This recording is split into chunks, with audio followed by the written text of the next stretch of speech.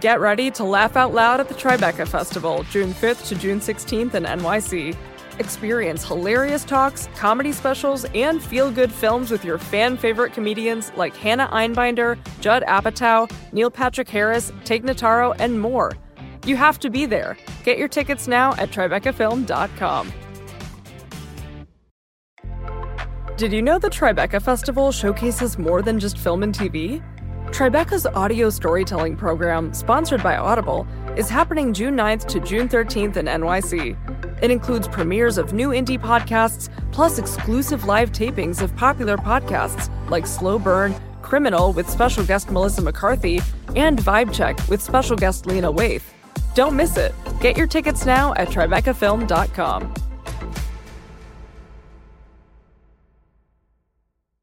Democracy isn't just this brainchild of these founding fathers, these geniuses, some gift they've bequeathed us, but actually something that's really been propelled and expanded by people who weren't even included.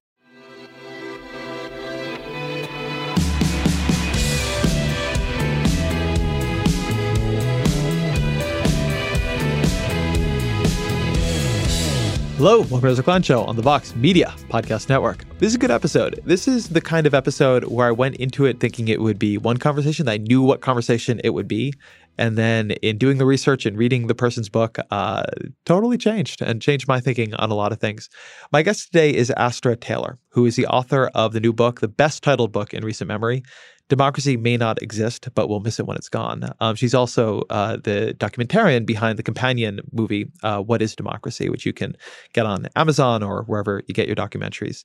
And both of these projects are fascinating. Astra Taylor, she's a musician. She is a debt activist. She was big in Occupy Wall Street. She's a documentarian. But these are two pieces of work, pieces of art, pieces of philosophy that are grappling with this really interesting question of what is democracy? And I would not have thought it was such an interesting question, actually. I thought I had a pretty good idea what democracy was.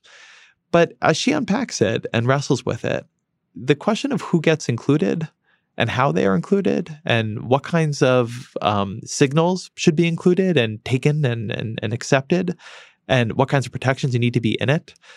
I'm very used to arguing for the boundaries of democracy within an American context, but trying to think of democracy within a philosophical context is a really important thing to do. And the way she does it allows us to get into all kinds of fascinating things here, from whether or not trees and rivers should have democratic legitimacy of some kind. People are suing to make that happen. How you should think about people who are not citizens, whether or not we should have democratic representation by lottery, how you think about the relationship between equality and freedom. Those have been cleaved in many ways in our democracy, but you can argue they're quite together. Whether there should be workplace democracy, whether animals should be understood as persons or at least having some level of democratic say or protection.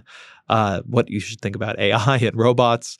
What are the faculties that we really value in people? What do we value in human beings just in general that makes them part of our we, part of our demos, worthy of having rights?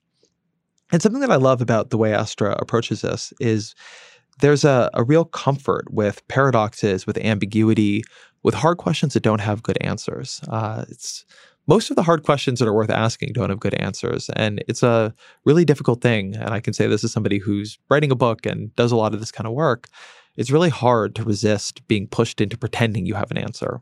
And sometimes it's really the exploration that's the thing.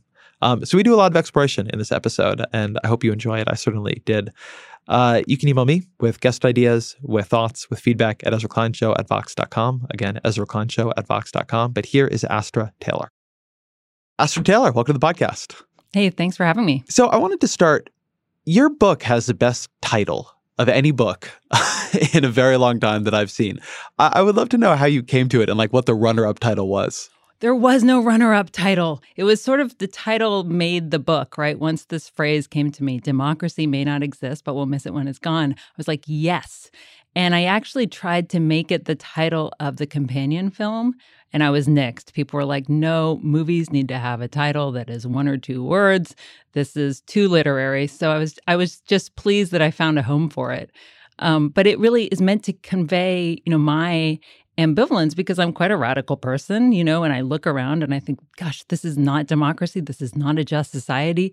I'm so disappointed. I'm outraged. I'm indignant. And yet there's progress that's been made that can go into reverse, that can be lost. And we have to be attentive to that. We have to, cultivate that. So I wanted to capture my own complex relationship to this idea of democracy. And so the title, I think, does that really well. Ambivalence is such a great word for the way you approach at least some of this in the book. For people who haven't read it, every chapter is framed around two ideas that are or are not potentially in tension. I've been writing a book, and it's so hard in writing a book or writing a piece, whatever, to convey ambivalence. There's something about the format that really pushes you towards having it all figured out, right? The authorial authority. And it's really interesting to read something where somebody is just struggling through the contradictions of something that is worth struggling through the contradictions of. And so before we get into the meat of it, I'm curious just about the genesis of that approach. Usually when people write a book, they write about something they've decided to say as opposed to something they've decided to explore. And I'm curious how you got to doing the latter. I'm really happy that you appreciate that because for me, that's so essential to how I see the world and how I think politics really is. Politics is messy, it's complex. And there's, as someone who's concerned with ethical issues, with social justice, the world can be very black and white, but there's something that kind of, when you get too polarized, you get too sort of definite in your point of view, or you've written too many op-eds, at 800 words saying this is the problem, this is the solution. Your thinking kind of ossifies, and I don't know, it starts to feel untrue to me. So I wanted to write something that had, I don't know, kind of realistic complexity, and also was principled without being dogmatic, right? So how do you have a sense of complexity without losing the moral force? And for me, the framework of these paradoxes, when that came to me, it actually came to me when I was driving around, and I was like, okay, this is it. This is a way that I can frame the problem and the possibility of democracy by sort of excavating these tensions and putting them front and center. Then I felt I could really approach it in a way that was, authentic to me and hopefully helpful, because the book is really me trying to think through why democracy is so hard to do, why it's so hard to put into practice as an activist, as an organizer, as someone interested in politics, but also why it remains something that we have to stay engaged with, we have to keep fighting over. I love that idea of being principled without being dogmatic. I've joked with people before that we should all write our pieces and then just at the end of every piece in parentheses, it's to just say, or maybe not. Well, I think this, it's also the philosophical orientation, and that, philosophy is about questioning. Richard Hofstadter, the historian, has a phrase I really like from his book, Anti-Intellectualism in American Life. And he says, an intellectual is someone who can turn anything into a question. What is democracy? That's the name of the companion film. And the question mark is really important because I try in both the film and the book to give an account of some important historical facts and reality, right? What the struggles that have taken place and the problems we're facing. But that question is really key, the philosophical impulse to say, well, hold on, how do we know that this is the right thing? How do we want to live together? That's the Socratic question. And so, I think that the philosophical orientation is actually really crucial because, as I say in the preface of the book, democracy demands philosophy. It's not just about punditry. It's not just about policy. It's not just about convincing someone through your rhetoric to join your side. I really think it's about thinking together. Well, to lay out my experience of the book a bit, so I've been thinking a lot recently about democracy in America, and I'm writing this big piece about how democracy should actually be the central political priority. I wish it were true for everybody, but particularly true on the left, because everything flows from that. And in writing this, I thought I had a pretty good idea of what I meant by democracy. Like, I really agreed. We don't have a democracy, but I thought I knew what it meant to say we could. I thought I knew what that underlying concept would be if we achieved it. And the thing your book does really well is excavate the invisible assumptions that have been bred into our idea of democracy, and in particular, our idea of who should be included in democracy, and how many of them now we take for granted, even if maybe like me, you thought that you were somebody who believed in an expansion of the franchise, an expansion of who gets to be included in the democracy. So I wanted to talk a bit about that. I mean, in our idea of who counts as the we, as Wendy Brown said it to you, who counts and who do we not even think of as counting? Democracy, if you go back to its origins, the word, right? So, which we inherited from the ancient Greeks. So they didn't invent the practice of democracy in the sense of people collectively making decisions, but they gave us this word. And I think it's a great word. The demos, the people, rule or have power, kratos. And so this question of who the people is, and then the question of how they rule, those are baked into the word that we use every day. And these are abstractions. The people doesn't just exist in the way that a king or a queen exists, right? That one person who makes all the decisions. So this is why, again, democracy actually demands a sort of philosophical orientation by definition, because you have this abstraction governing itself. What does it mean for this abstraction to make decisions? Who are the people? And you're exactly right. We take for granted what is historically a rather expanded conception of the people, because if we go back to Athens, for example, women were excluded, enslaved people were excluded, foreigners were excluded, and actually the demos contracted at various junctures. We go back to the founding of this country. It was also founded on unfreedom and exclusion of indigenous people, of enslaved people, of women, of men without property, of foreigners who were not welcomed. And so there are two things I want to say about this. One is we can't get away from this question of who the people are, because in a world with over 7 billion people, rapidly expanding human population, it's hard to envision a democratic process that includes everybody. Maybe there could be some sort of federated system, but I think there has to be some sort of boundaries around decision-making so that those decisions are accountable, and so people can have a say over the decisions that affect their lives. I think then there's a more visionary question, which is, well, who are we to think we're at the end of history? And we know who all the people are who are included, right? The question of who counts as a citizen, that's something that's very malleable and open to debate over time. There's no reason that the requirements that we take for granted based in blood and soil have to be there eternally. We could imagine other types of citizenship based on residency. Who knows, maybe citizenship that transcends geography. And also we could think about citizenship, as I write at one point in the book, beyond human beings. What would it mean to include other kinds of creatures in the people, in the polity? So there are movements to have rights of nature and rights of animals. I mean, or what's going to happen with AI? I just think we have to realize we're not at the end of this democratic process. And I take heart in the idea that we are, we're just one chapter in this unfolding story. We don't know what's going to happen next. I was reading just randomly, it was actually on Marginal Revolution, the blog, a proposal that you would weight votes by age. So younger people who would be around for longer, their vote would just be weighted more heavily because they were going to have to sit around with the consequences of the decision-making for much longer. And whether or not that's a good idea or not, the point Alex Tabarrok made was we just should have more experimentation in models of democratic decision-making. I think you talk at one point in the book later when you're talking about the ways in which you've had representation by lottery in some systems, that we now take the fundamental building blocks of democratic governance for granted. But there's no real reason to believe that we've figured this out in some permanent or utopian way.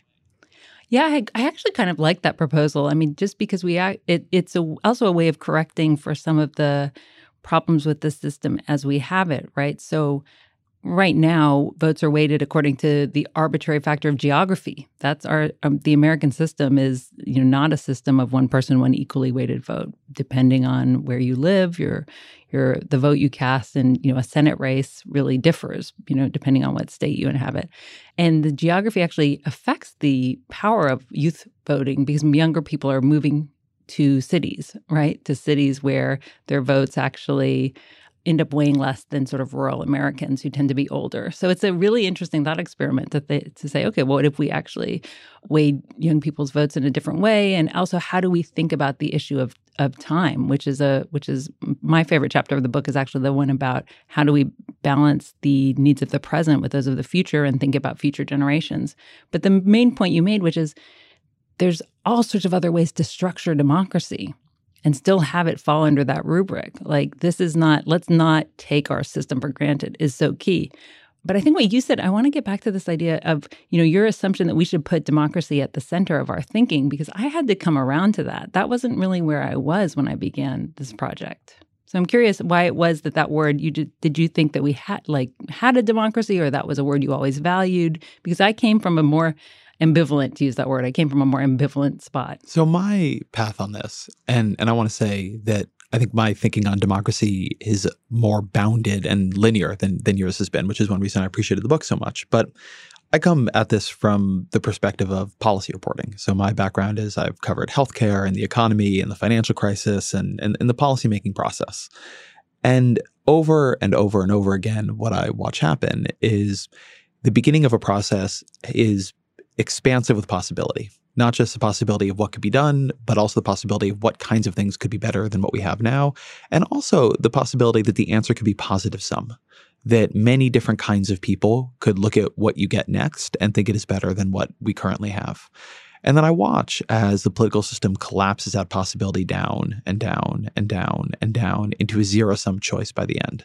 And in particular, the zero-sum choice is who should win the next election. Because if the governing party gets to pass something, that makes them look better. And if it fails, that makes them look worse. But as I've kind of followed this, the other thing that I've noted is the central reason that people cannot get the policy outcomes they want is that the system is not set up to allow public opinion to be that strong. I mean, as you say, it's a system set up to weight land, not people.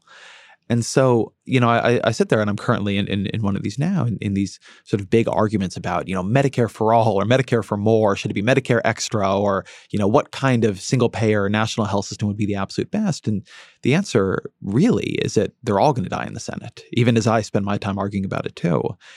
And then the final thing that I think has raised it in importance in my mind is we're living in a pretty deeply undemocratic moment. I mean, right now you have the president is a runner-up in the popular vote. Republicans won fewer votes in the last 3 Senate cycles, so a whole kind of full Senate cycle. They should be the minority party if that was a popular vote question. Because of the disproportionate representation in the Senate and the Electoral College, the right now controls the Supreme Court too, which would have gone to more left-leaning justices if things had been reflective of public opinion. And that is going to transform policy in this country for a generation. And so for me, it's been a process of recognizing that all the policy reporting and thinking and ideating and interviewing I can do is fine and great and wonderful. But that if you're worried about what actually happens to people, you have to move upstream before you really have the debate about policy or the debate about how policy is made. And I would like to see policy made and outcomes decided in a much more democratic fashion than what we have now. And we happen to be in a moment where we are extremely, extremely in violation of whatever democratic ideals we pretend to hold. Yeah, I agree. And this is a problem that long precedes, the 2016 election, right? This has to do with the sort of building blocks of our political structure in this country and old debates about who should have power. And so there's questions, I think it's exactly right to say that it's not just about sort of winning the argument or having the best policy, but having power and also really having an assessment of the sort of rules of the game as they're written right now, and also looking ahead to see how they're going to be changed. The debate right now around democracy is often framed in terms of populism and the tyranny of the majority, and people's unruly passions got us into this political mess. And my answer to that is always that we actually need to pay more attention to tyranny of the minority, of these veto points in our political system, the Supreme Court, the Senate, and the outsized power that people with deep pockets wield in this situation. So these are the ways to understand how we don't have democracy. But for me, that word, what's interesting is as I did this project, in the beginning, I thought, okay, this word democracy is so corrupted, it's so abused. It was used to describe the system, which, as you just laid out, is not representative, is not accountable to the people, is not following the will of the people who, would like healthcare reform overall, who would like to see action on the climate, who would like to see some sort of gun control, right? So how can we call this a democracy? And that, growing up in the aughts after 9/11, hearing people like George W. Bush talk about bringing democracy to the Middle East, I just thought this word is, I'm over it. I don't want to hear this again. But through doing this project, I've really come to see democracy as a sort of lodestar, as something very radical. If we followed it through to its logical conclusions, we'd have a very different system, which is why elites have always been skeptical of it. And something that I like in the way you put that is this idea of following it through to its logical conclusions is there are certain issues where it's very clarifying to think about what we tell children about them or what children think of them. And all the crust and superstructure of rationalization we add on for ourselves is often just making the thing worse. And when you grow up and you attend civics class in this country, you're told we're a democracy. You're also told we're a democratic republic. But the republic part is actually supposed to be emanated by democracy. That's not the particular way right now in which we get distorted. The issue is not the republic side of it. The issue is how the republic is chosen, which is non-democratically. And there are certain things where there's a simplicity in what we've claimed to believe. And I think that can be hard to convince ourselves that there is just truth in what we say. And this is one of those places. It often appears to me that the fight is not between what we believe and what we do. It's between what we believe and our willingness to simply stare that in the face. It always feels true to me that you can see a injustice sometimes in the rationalizations we do to explain why the things we say are true about ourselves are not actually true. Interesting. I mean, when I was making the film, What is Democracy, that sort of preceded the book, I took my camera crew out into the street in Florida, in North Carolina, in California, in New York City, in the financial district. And I just sat there and I asked strangers, what is democracy, right? What is it? And people would actually, think they knew the answer and then kind of falter when they were sitting there with me because they didn't really have a very profound or personal definition. And so this was my takeaway, was actually that, yes, we say we're a democracy, but it's not something that we have very much experience in because, yes, we have elections periodically, but actually people feel quite distant from those. They feel quite disappointed. They feel quite disempowered. People don't have democracy at their workplace, right? You walk into your place of employment and someone else is in charge. There's a kind of tyrannical relationship happening there. People don't really have democracy in their schools. Sure, they learn about it in their civics class, but it's not something that they actually practice. So I think there's something that to me is interesting, right? It's that we say we're this thing, we claim to value it, and yet it's something that we have almost no experience with. And I think that's one of the gaps that I think we need to bridge. And it's also why, when people say, oh, Americans don't really care about democracy or they're not politically engaged, I just think it's something, I felt meeting with people that they wanted to, right? But it's the way society is structured that actually blocks them. So I want to organize this conversation because I feel like we're getting a little heady around something you said a moment ago, which is if you take democracy to its logical conclusions. And so I want to first, let's say, what does it mean to take democracy? What is your answer to that question of what is democracy? And then I want to talk about some of the logical conclusions that are more radical that you pick up as threads in the book. So what is your answer to that question? What is democracy? What is democracy? I think now I would say it's the people ruling, right? But that there are these questions baked into that, who the people are, how they rule. I love also Aristotle's definition of democracy, which is that the poor rule, because democracy is a system in which the many have power. It's not a system ruled by the one or the few, but by the many. And poor people always outnumber the rich. So I think there's a class component in that. And this was something that the ancient Greeks were really clear about, was that there had to be a kind of way to support the participation of the poor, of craftsmen, of workers, of regular people. And so that, I think, is the challenge that we're facing in our democracy today. I say this in the preface, that we have had fights for formal political equality, expanding the suffrage, expanding the circle of inclusion, to break down barriers based on gender and race. But now we have to expand democracy into the economic realm. So that is sort of my definition of democracy, but also I think the next horizon for it. So you talk about this working off of Elizabeth Anderson's work a little bit, right? About the ways in which corporate governance in the work sphere is deeply undemocratic, but we don't think of it as governance and we don't think of it as amenable to public oversight or democratic values, except in like the biggest, most large-scale regulatory ways. Like you can't do child labor. Yeah, it's interesting. Her point, and I think it's quite profound, is that we sort of check our democratic sensibilities at the door of our jobs. Again, it's a kind of tyrannical relationship where your boss can tell you, when you need to be somewhere, what you need to wear. They control your speech. And, this is, and also the profits from your labor flow to the owners.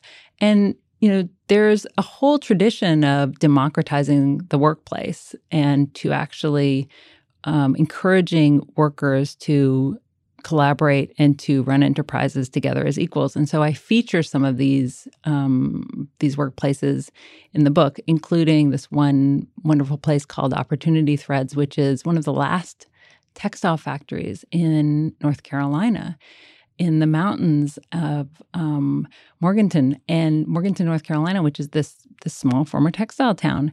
And it's thriving because it's run democratically. So, of course, these workers don't want to export their jobs. They want to have jobs. They want to make livings. They want to support their family. What's fascinating about this textile factory is that it's run by Guatemalan immigrants, and they come from a community. They're Highland Mayans, so they're indigenous. They come from a community that practiced these sort of cooperative systems of government and self-determination. So they applied those when they came to the United States. So I think this is a wonderful example of sort of democracy on this very small scale, democracy in one workplace. The question is then, how do you scale that up? You have to democratize finance, you have to democratize supply chains. So there's lots of challenges there. But I think it's a powerful example of democracy in the economic sphere. And I think one thing to remember, and Anderson makes this point very clearly, is that the realms we now take for granted as public, the state, wasn't always accountable to people. People had to fight for that, right? If you live under an absolutist state, if you live in a system that is not democratic, then there's no accountability. It doesn't matter what your opinion is. It doesn't matter what peasants think. So just like people had to fight to make the state a public domain, now we can imagine making the private realm accountable, democratic, egalitarian as well. So let me try to inhabit the conservative objection to this. And I should say, Elizabeth Anderson I'm taping with her in a couple of weeks, which I'm very excited about. So she'll be on the show shortly for those interested in her work. But I think the objection you get to this is what people tend to want in their jobs is to make more money. They seem to choose jobs based on some combination of what they're doing and how much they make and what the sort of context of the work is. Are they going to be able to enjoy the work? Are they treated well at work? And that there are a lot of co-ops around, and there have been a lot of experiments to create more democratic workplaces. But in the end, either they have not performed well enough to become big enough that people choose them over the alternatives, despite the apparent advantages they offer in work-life balance and workplace democracy, or they just have not been effective enough to survive themselves, even if people wanted to choose them. And so the issue there is that in the sort of revealed way that the market operates of at least as some kind of aggregator of choices, people don't want to make the trade-offs that kind of approach would imply. Just in the same way that they actually many people don't really want to participate in political democracy either. They want to put their energy into other things, or they have other values that predominate. There's no denying that democracy is demanding, right? There's that old joke that freedom is an endless meeting. And I think there's truth to that. So we can't just say, oh, no, it won't take more of you. So I think, that has to be on the table. Do people really want democracy? Which is something I wrestle with in the film. On the issue of co-ops, to kind of, one way of framing this is, is there a kind of pragmatic reason to have democracy in the workplace, right? So there's the kind of moral argument, right? There's like, it's more fair. People are sharing the profits. Why should one person's labor be exploited? But there's evidence that these businesses are actually, very efficient, that they are successful, and that, it's actually good management. So there's a kind of, argument for it, also based in a more sort of economic or practical realm. What often the problem for cooperatives is actually often just that they are not able to scale because they don't have access to finance. So this gets into the bigger question of, who controls the flows of investment, and, are those decisions made democratically? So you can look at something like Mondragon in Spain, where there's a large investment bank that's run cooperatively that allowed these business enterprises to flourish on a scale sort of unimaginable in the United States. And, that's the problem. No small democratic experiment is sort of representative of what it would look like on a bigger level. So I think there are real challenges thrown up by these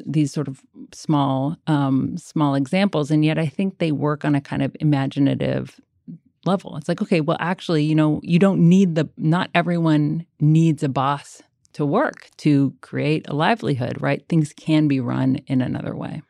One of the things that brings up, both in terms of the idea of workplace democracy, but also in terms of the question of whether or not people want democracy, is that in these more high intensity versions of democracy and these more active versions of democracy, they have a big tilt towards people who want to sit in the endless meeting. They have a tilt towards people who want to show up. They have a tilt towards people who enjoy that kind of work and that kind of thinking and that kind of the sort of big group processing. And that can itself become an undemocratic issue. I mean, you talk actually about being at Occupy Wall Street and sort of the radicalism of the political structures that people tried to create there, but also, and that was a consensus-oriented political structure, not a democracy, but how much it ended up becoming the tool of the people who were willing to sit there all the time and hijack it for their own ends. And that question of how do you have a system that rewards participation but doesn't punish people who want to do other things with their lives seems actually like a very tough tension. I agree with that. I mean, this is the thing. I might be sitting here writing about politics, and I organize around issues of indebtedness with a group I co-founded called the Debt Collective. So I seem like a real political animal. But I also have my artistic side, and I just want to be left alone to, read my books and listen to records. And I don't want to be involved in every decision. I don't want to have to think about whether the potholes outside of my apartment are filled or not. So, I think this is a real tension, and there is a kind of self-selection problem. And it was very vivid at Occupy Wall Street, where you sort of got these people who just, they were happy with the idea that all life would be a meeting, whereas that would just drive me crazy.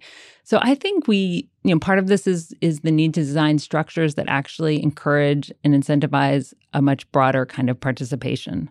So, you had Jane Mansbridge on the show, who I actually mentioned in the book. I met her when I was just beginning the sort of research phase, who talked about deliberative polling or other methods of sort of getting a more broadly representative sample of people in to make decisions or to think about things together. So, I think there is a problem with democracy in terms of this issue of self-selection. I mean, I think we see it in activist circles, and then we also see it in terms of politicians and who is so eager to run for office and who thinks they're so great that they should lead the world. I'll be back with my guest, Astra Taylor, after a quick break. Can you talk a bit about the drum circles at Occupy Wall Street? Because that was just a hilarious discussion to me. I mean, this is where drum circles. My favorite poster at Occupy Wall Street, or not, what sign said, I love democracy more than I hate this drum circle. And that really resonated with me. The drum circle became a sort of fascinating problem because there was a contingent of people at Occupy Wall Street, and they wanted to play the drums every hour of every day. And then there were people who wanted them to take a break or maybe cease entirely. And this became quite a problem. This became really heated at moments. And there was sort of no structures to resolve this dilemma because it was, as you said, a sort of consensus-based system. And what I saw there was that in Occupy sort of radicalism in its sort of rejection of all of the flaws of the political system, right? And Occupy had a lot right. It diagnosed the problems with American politics pretty astutely, right? We don't feel our voices are heard. There's a problem of money in politics and corruption. Like the banks got bailed out, we got sold out. Yet, I was like, yes, that is all correct. But then they sort of threw the baby out with the bathwater. So, they got rid of checks and balances. They got rid of representation. They got rid of, any sort of mechanisms for excluding people who weren't participating in good faith, right? Because they're like, okay, we're open to anyone, even those who are just here to disrupt. And so it was actually in those moments in Occupy Wall Street when I started to think, well, hold on, what do I have to draw on? What political understanding, what system would I advise that we work under? How would I resolve the drum circle conflict? I mean, it wasn't entirely obvious to me what to do, And so that's actually where the seed for this whole project was planted, because it was this democratic experiment that was sort of beautiful in one moment and then totally chaotic in the next. One of the things that struck me about that is it relates to what felt to me in the book, like the tension you had the least resolution around, which is what happens when democracies make decisions that are ugly. You write at one point that I do not accept that xenophobic policies qualify as democratic simply because they've been approved at the ballot box. Instead, such tendencies embody the tyranny of the majority. Democracy cannot be reduced to majoritarian preferences and popularity contests.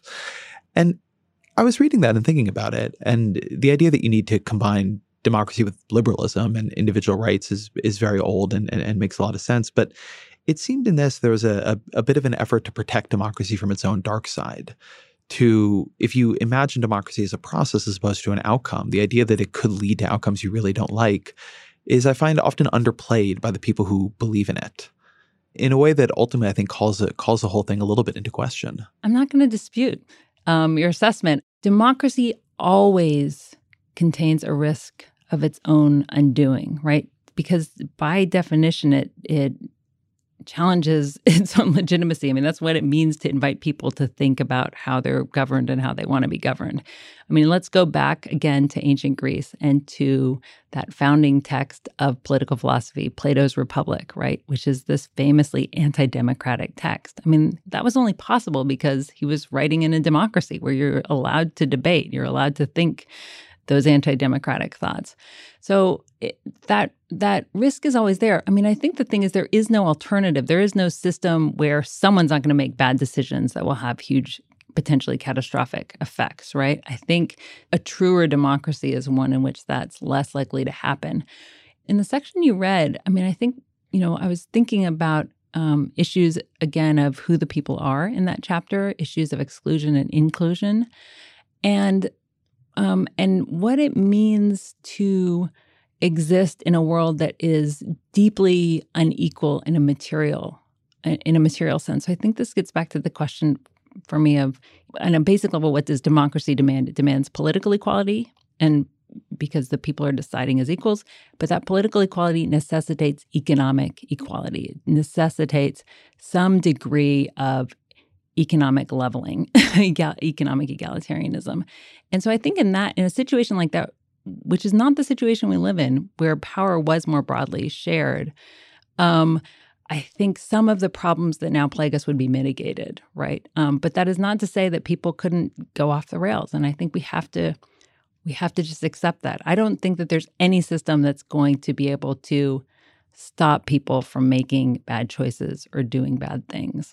It seems to me that if you're talking about a pure democracy, right, assume we can just say democracy is that every, for argument's sake, legal resident of the United States of America over the age of 18 makes decisions in a free way and the majority rules. It always seems to me that the tension in that, and the way people can imagine it playing out, is a tension between equality and scapegoating. And you hear sort of class-based thinkers, which I think class is very present in the book. There's a belief that if people had either started with more economic equality or had more democracy, what they would vote towards is more of a leveling of class, more of an economic egalitarianism. And then there's another read of it, and you quote Cornel West reflecting this fear, that often what they will do, or what they've done at other times, is vote to make themselves more powerful by making other people less powerful. That what people care about is not so much their own economic equality, although they do care about that, but that they actually want their group to be on top of the other groups, that the sort of power of their identity becomes really important. And that in a democracy like that, you hear this sometimes where, richer people are worried that everything they have will just be expropriated, but in a more direct way, that what you will get is something like Super Donald Trump, where it is just voting for the wall and voting to disenfranchise more people. I mean, just this morning, he's talking about passing more voter ID laws, and that the way that what people will ultimately prove themselves to want, at least on some level, or at least one of the things that you can elicit people to want, is they will become more powerful by making other people less powerful, or they'll become more respected by making other people less respected. And it's that tension there of what will people choose? Will they choose egalitarianism, or will they choose inequality that benefits them? That seems to me to be where a lot of the hopes and fears of this conversation rest. I quote the most famous democratic paradox, Rousseau's paradox. It's called the founding paradox. How do you create a democratic people out of an undemocratic people, right? And that is not a particularly optimistic view of humanity. It's saying, okay, maybe we don't start out intrinsically as Democrats, but it's a sensibility that has to be cultivated. I mean, what he's getting at in that paradox is that, how do we get a democratic society? Because it would seem like you'd have to have sort of people oriented towards democracy to even create the system that would then perpetuate a democratic reality and coexistence. But the point is that, it's not just there in our natures. Maybe it's part of our nature, right? But we also have other tendencies. So how do we bring that out? This is where we have to get into that democratic argument, where we have to get over into a struggle. It's like, how do you convince people that scarcity thinking, that if someone else has more, you have less, or vice versa, is not reality, right? That it is not the only way to operate. And so this is where, political philosophy, falls apart in a way, and you have to just sort of get in the muck of politics and persuasion and say, your well-being, your strength is not dependent on somebody else's exploitation. Whose interests are being served? Who, is directing your attention downwards instead of upwards? And so I don't think that there's, I think we can look at human history and it's a mix. This is what I say in the opening of the book. You can look at human history and say, oh my God, it's a history of oppression, enslavement, imperialism, or you can look at history and say, oh, wow, look at this collaboration, look at this solidarity, look at this expansion of who the we is.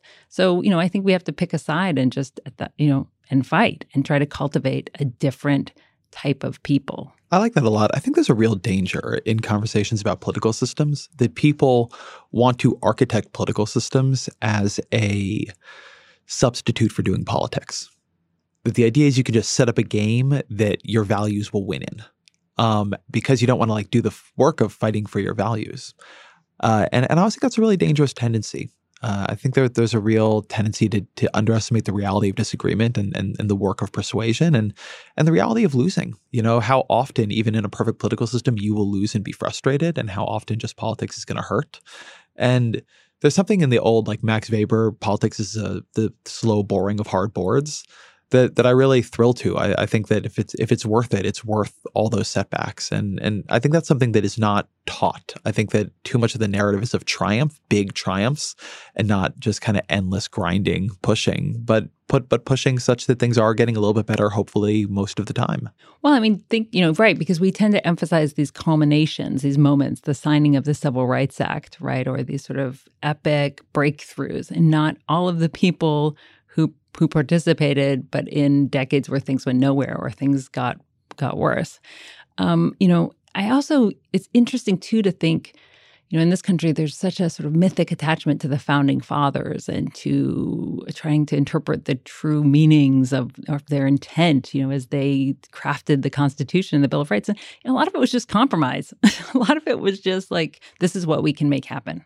It wasn't some perfect theory that came from the ether and then they wrote, in majesty. It's like a lot of it is just what you can actually get the human beings you're in conversation with to just accept so that you can move on. And so I think we have to remember that too. I mean, this is why, again, I think paradoxes are useful, because democracy is theory and practice. It's action and reflection. So it requires this kind of intellectualism, this headiness, and then it's just really, trying to get stuff done and hoping you don't lose ground and praying that you might gain a bit. Let's be imaginative. Let's get out of the muck of our democracy and talk about where it could go. You have a really interesting discussion in the book of some of the legal efforts being conducted to give animals rights. That there's an idea that animals should, in some sense, be understood as at least part of the we. Whether or not they can vote, they should have some kind of claim to protection as more than a thing. They should have a claim to rights as a sentient feeling being. Can you talk a bit about that? I'd be curious to hear also just how you think about that.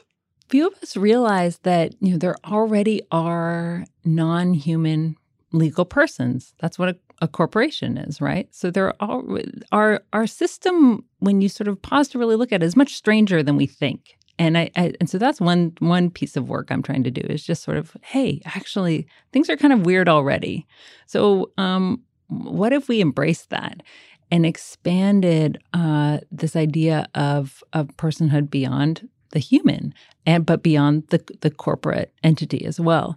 In that sense, for me, I'm looking at the way that we have drawn boundaries within the category of the human, right? So as we said, there were times when women were excluded, people who were enslaved, et cetera. So this is a trajectory that I think is not finished.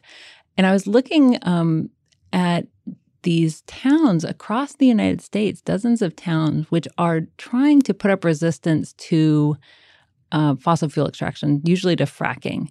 And, they're small communities without a lot of power, without a lot of resources. And so they're kind of these zones where, the resources are taken from them and they're left with the pollution, they're left with the consequences, and they have no way of fighting back. So what they've done is actually inserted into their town rules the rights of nature. They're trying to expand this idea of what entities matter in a democracy. So this is something that's already happening in the United States. Rights of nature have been included in the Constitution in Ecuador. Different bodies of water have been given legal status. New Zealand and India. And so I just was, I think this is fascinating because part of, the big problem we're facing today is climate change, right? Which is one problem with driving it might be the fact that we are not taking anything but ourselves into account. And so it's this, I think there's something powerful in this idea that the demos could be expanded to include other beings, other entities, and that actually there might be a benefit for us, right? Because by treating the rest of the natural world as property, as a resource to be exploited, and not as something that's in our broader community, is actually not taking us into a very positive place. Let me try to make an argument or explore a paradox here that I'm not sure I'm going to be able to say very clearly. So one of the things that I think is interesting in this space is that it gets to this question of what faculties do we ask of someone or something to be included in the demos. So your sister, Sunara Taylor, has written a beautiful book called Beasts of Burden, which is about the connections between the disability rights movement and the animal rights movement. And her point, or one of her points in that book, is that we have a tendency to allow creatures to participate based on a hierarchy of certain capabilities or ideas of intelligence. And that when you begin looking at it, the way that disabled people have been excluded is very echoed in a lot of the language we use to mistreat animals. It doesn't matter because they are not able to X. And then when I was reading that, it was a while back. It was about the time I was reading Yuval Noah Harari's one of his new books. And he makes the argument, and he's also a vegan and very interested in animal rights. And he basically says, look, we're on the cusp of inventing something much smarter than we are in AI. And whether you believe that, just take it as for the argument here.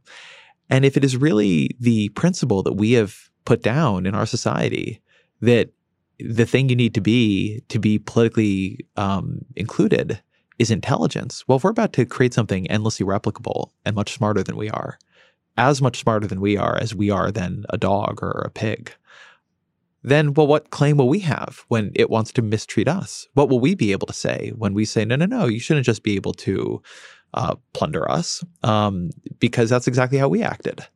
And there's an interesting, hard question there in terms of if what we're really saying is it the thing that gives you political rights and moral worth, is it you're able to, read a complex book? Well, how much protection does that really give us in the long run? And are we really comfortable with what that implies about who gets compassion and who doesn't? It's a fascinating question. And again, the disability stuff is exactly right. And I didn't want to directly cite my own sister in my book. I felt like that would be nepotism or something. But she was a huge influence on me, because what she points out is that, as you say, reason is not the baseline for including human beings in the polity, right? So extending that framework means that there can be other ways of including animals who have been discriminated against, she would say, on the basis of this sort of human projection that they don't have reason. They don't reason the way we do. I think, for me, the animal stuff is really, it's sort of core to who I am and how my very first project as a kid, my first writing project was making this magazine called CARE, Kids for Animal Rights and the Environment, and it was me at 11 years old sort of railing against the adult world. And my operating theory at the time, and I was, a little kid, was that basically adults lied to us. To us being us children, and that if I just told the truth to the kids, the truth of what was happening to the animals and to the environment, that the kids would rise up and and join me in this ecological animal rights revolution. And what was the takeaway of that experience, I did multiple issues of this magazine. I tried my best to rope other kids into it.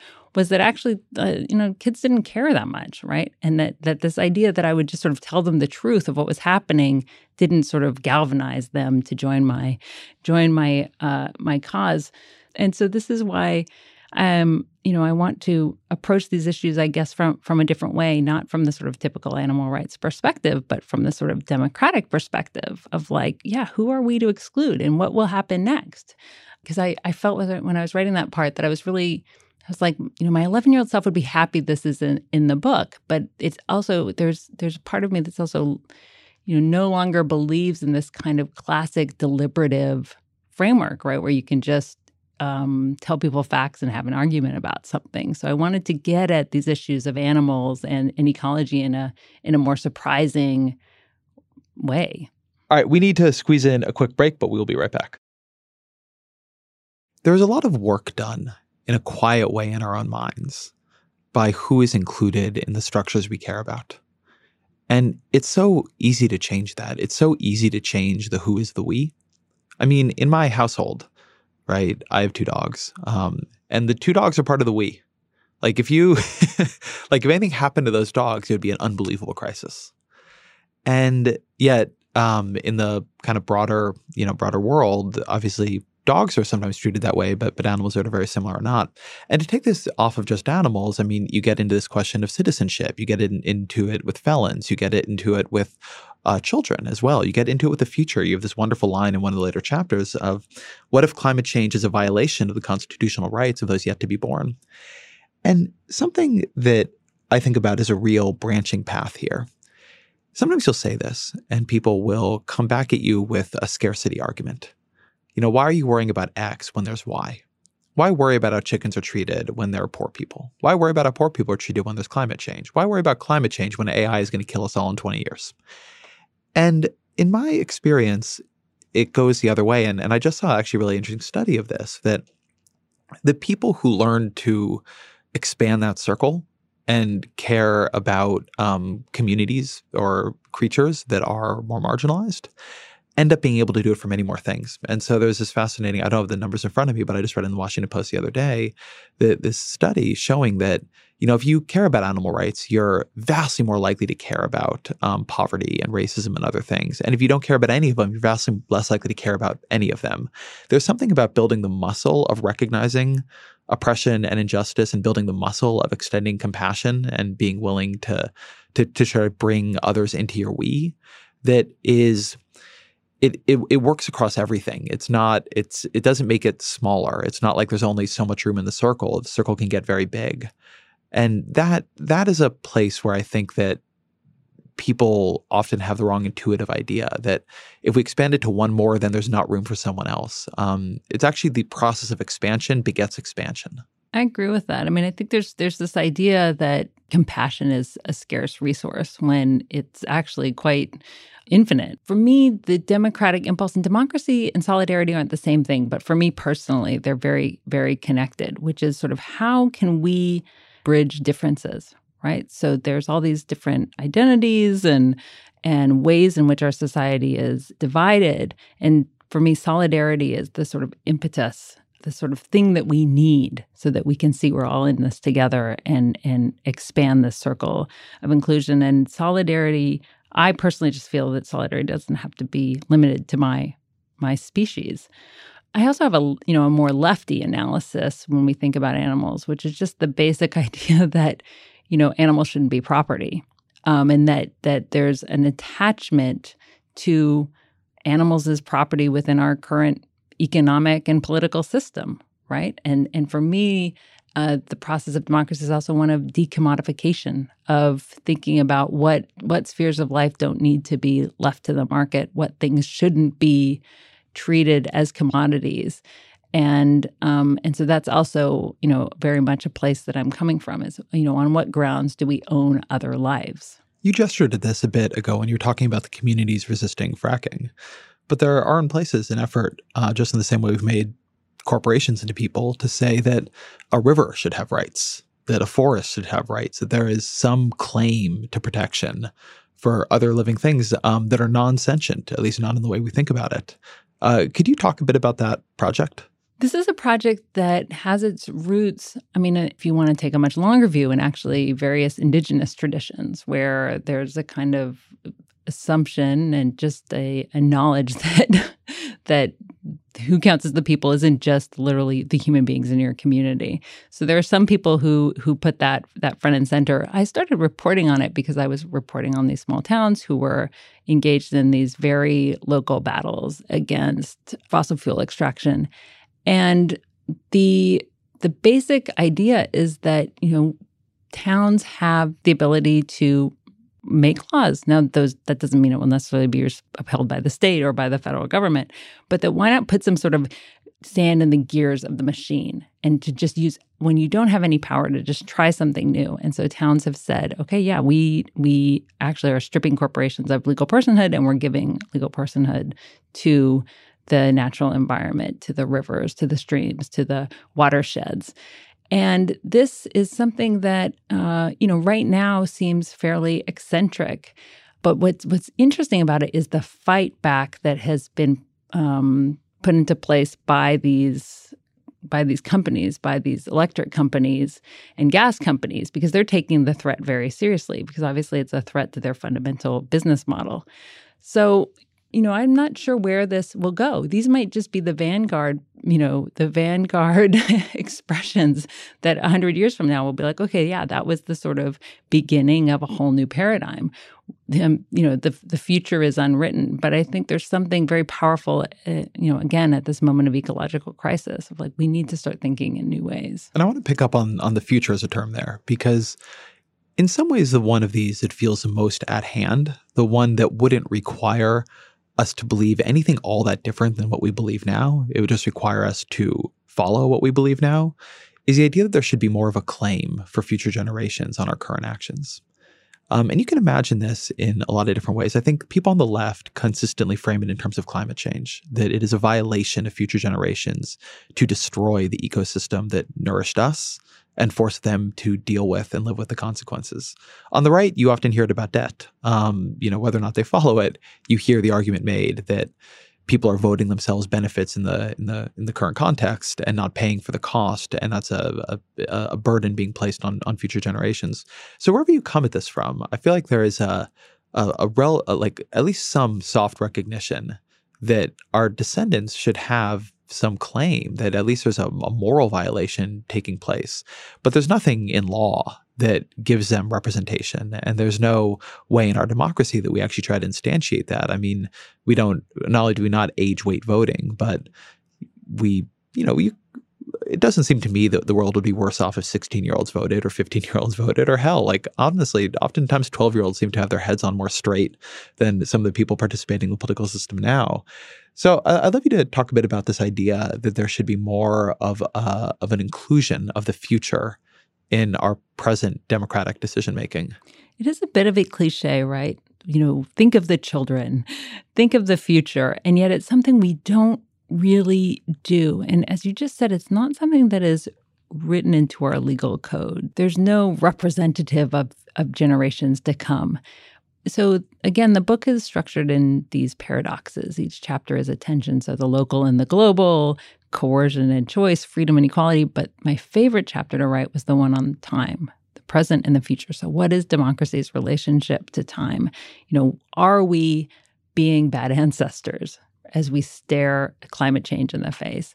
But there are all sorts of other issues too, I think, where we're failing. But what I was fascinated by is actually the fact that it's not just that the unborn don't have a say in our democracy, but just how weighted our system is in favor of a sort of small number of dead people. And I was inspired by the conservative critic, he's just a great writer, whether or not you agree with him, but Chesterton. And he said something like, progress is the most horrible form of disenfranchisement, right? I mean, you're just telling the dead that they don't have a say anymore. And so what we need is sort of tradition to live and abide by the rules that they've made, to honor them.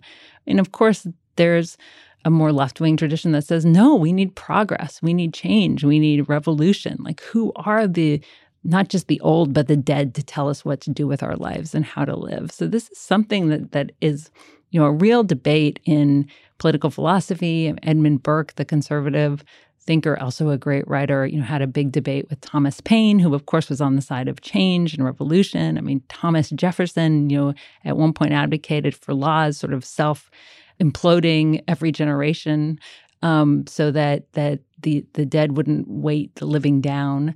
And so, I think there's something to this, and a question, I think, that I don't fully sort of theorize in the chapter, which is, well, okay, what would it look like? What would it look like to have proxies for the future somehow incorporated into our political system? What would it look like to expand the demos to include people who aren't here yet, but we hope will be?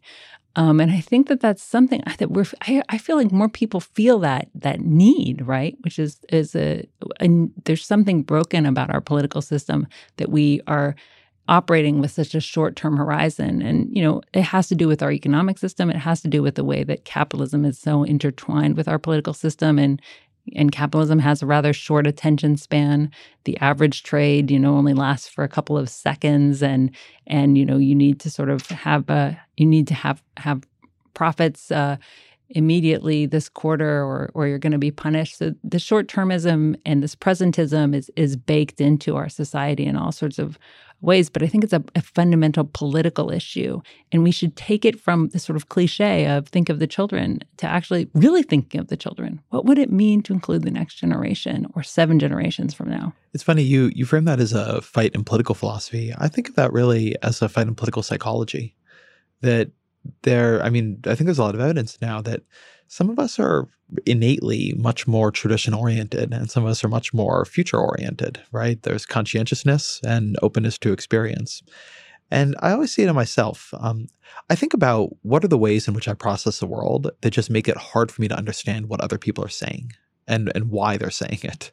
And one of them is this. Like, if you sit down and you could just convince me the founding fathers believe something was right that I believe is wrong, I just wouldn't care.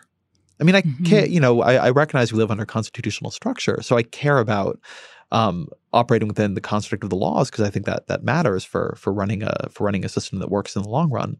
But it just doesn't matter much to me if people working under a very different context thought something different. You'll see these debates play out of like, what did Ronald Reagan really think about something? And I'm always just like, who cares? Like, he just had so much less information about where we are now than we do.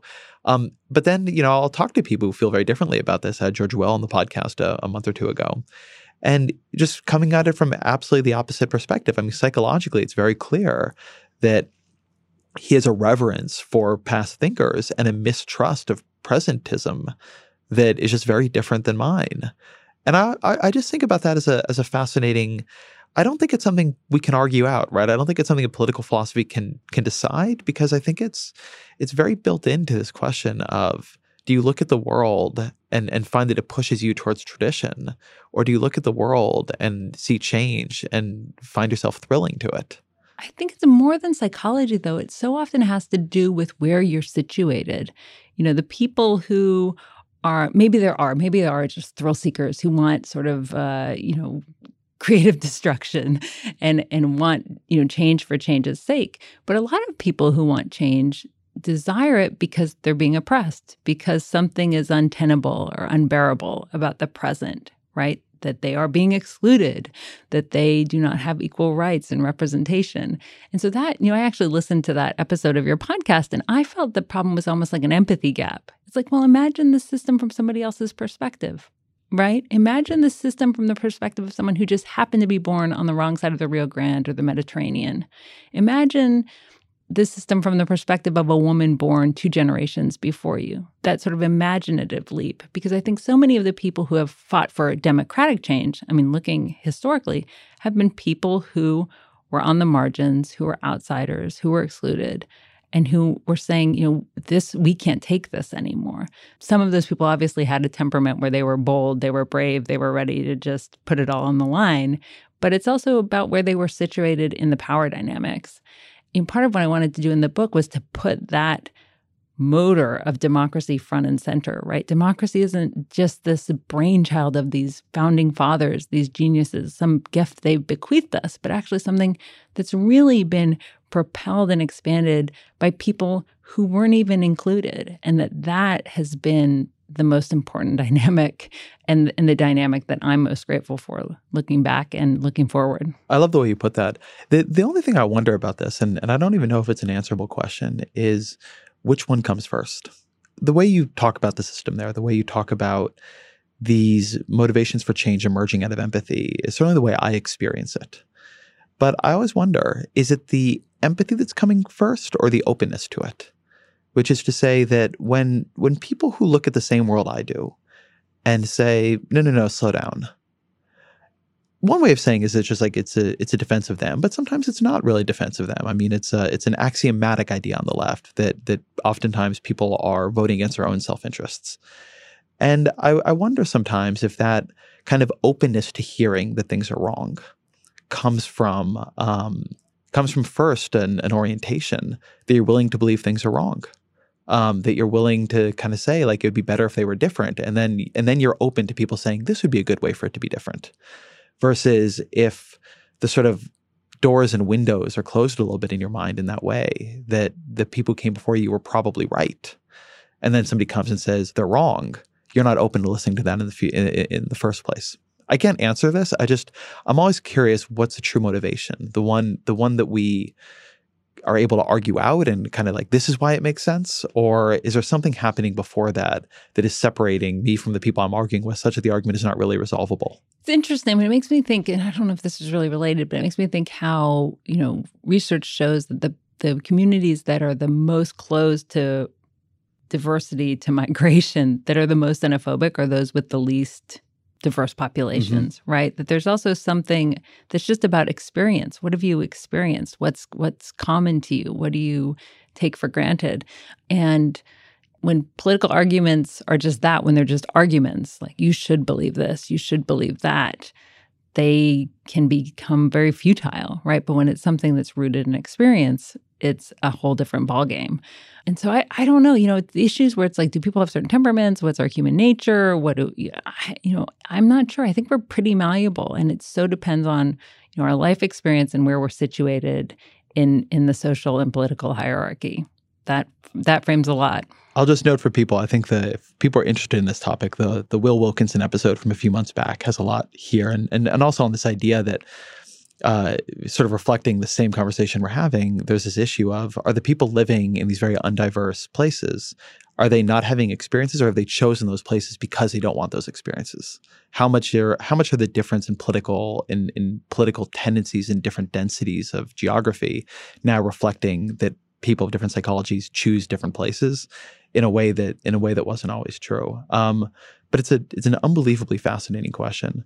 It also, it's not a perfect bridge to this, but one other thing that I want to make sure we cover, you've just, I thought, a fascinating discussion towards the end of the book about the idea of using lottery as a more fundamental idea in democracy, and how that was true in Athens. And so it's very rooted in the political system, but you rarely see it done today. Can you talk a bit about that? Because I hadn't encountered it, but it was really striking to see it laid out. Another word for a lottery-based political system is sortition. So Aristotle said that democracy is lottery and that aristocracy is elections. So this completely goes against everything we're taught, right? We're taught that democracy is elections, and because we have elections, we are a democracy. So they're sort of the apex of the democratic experience. To the ancient Greeks, this would just be ridiculous. They'd say, well, no, you obviously are living in an aristocracy or an oligarchy, because the rich and the well-born and the persuasive win elections, right? And, that's definitely seems to be true today. I mean, the average senator has over $3 million of wealth. The average congressperson has over $1 million. I mean, they're hardly representative of the people writ large. The interesting thing about the ancient Greeks is that they had very complex systems. So, of course, they didn't live in a digital age like us, but they used the tools that they had to create this sort of technologies of randomness so that their system couldn't be corrupted. So I think there's also something for us to learn from that. And essentially, it was as though any person could expect to serve in Congress at some point in their life. So you'd be called up to serve in the council, which had to basically do the business of running the city, almost everything except the sort of military enterprises. And then, of course, there was the big assembly where every citizen was sort of expected to attend. And so it's quite interesting to think about our system today, because we have a kind of vestige of this in juries. This idea that citizens should be called up at random to do a democratic duty and to make very important decisions about punishment, decisions that might be life or death. So we have this sort of residue of this idea that this could be a workable model. Why did this idea of lottery emerge? Well, part of it is just because there's something good about chance. It's like, okay, let the fates decide. And so it was a way of sort of instituting fairness, but also because, again, it created a more representative model instead of positions of power just going to the sort of predictable few. And so I think there's something here for us to learn from, and more and more people are thinking about sortition. I don't know do you know that it was used in Ireland in these citizens' assemblies? Have you looked into that? No, I haven't. I didn't know that. Yeah, so I'm sure all of your listeners know that there was the referendum on abortion rights, right? Which basically, Ireland unexpectedly, and I'm very happy about it. Lots of people are very happy about it. Basically, the people voted to reassess abortion laws and abortion restrictions and sort of move into what I hope is the 21st century. But that decision was actually built on this basis of suggestions made by a citizens' assembly. So 99 citizens were randomly called up. They were representative of the population that went from sort of 18 to in their 80s. And over the course of 5 months, they took recommendations from experts. They listened to different community groups, and then they deliberated. They got into groups and they talked. And their recommendations to the broader society were, hey, let's rewrite the Constitution. This is actually holding us back. This is not a way that things should be. So what it did was it created a kind of sense that the people had deliberated, right? And that there was some democratic process, and why it was legitimate is that it was lottery, it was random.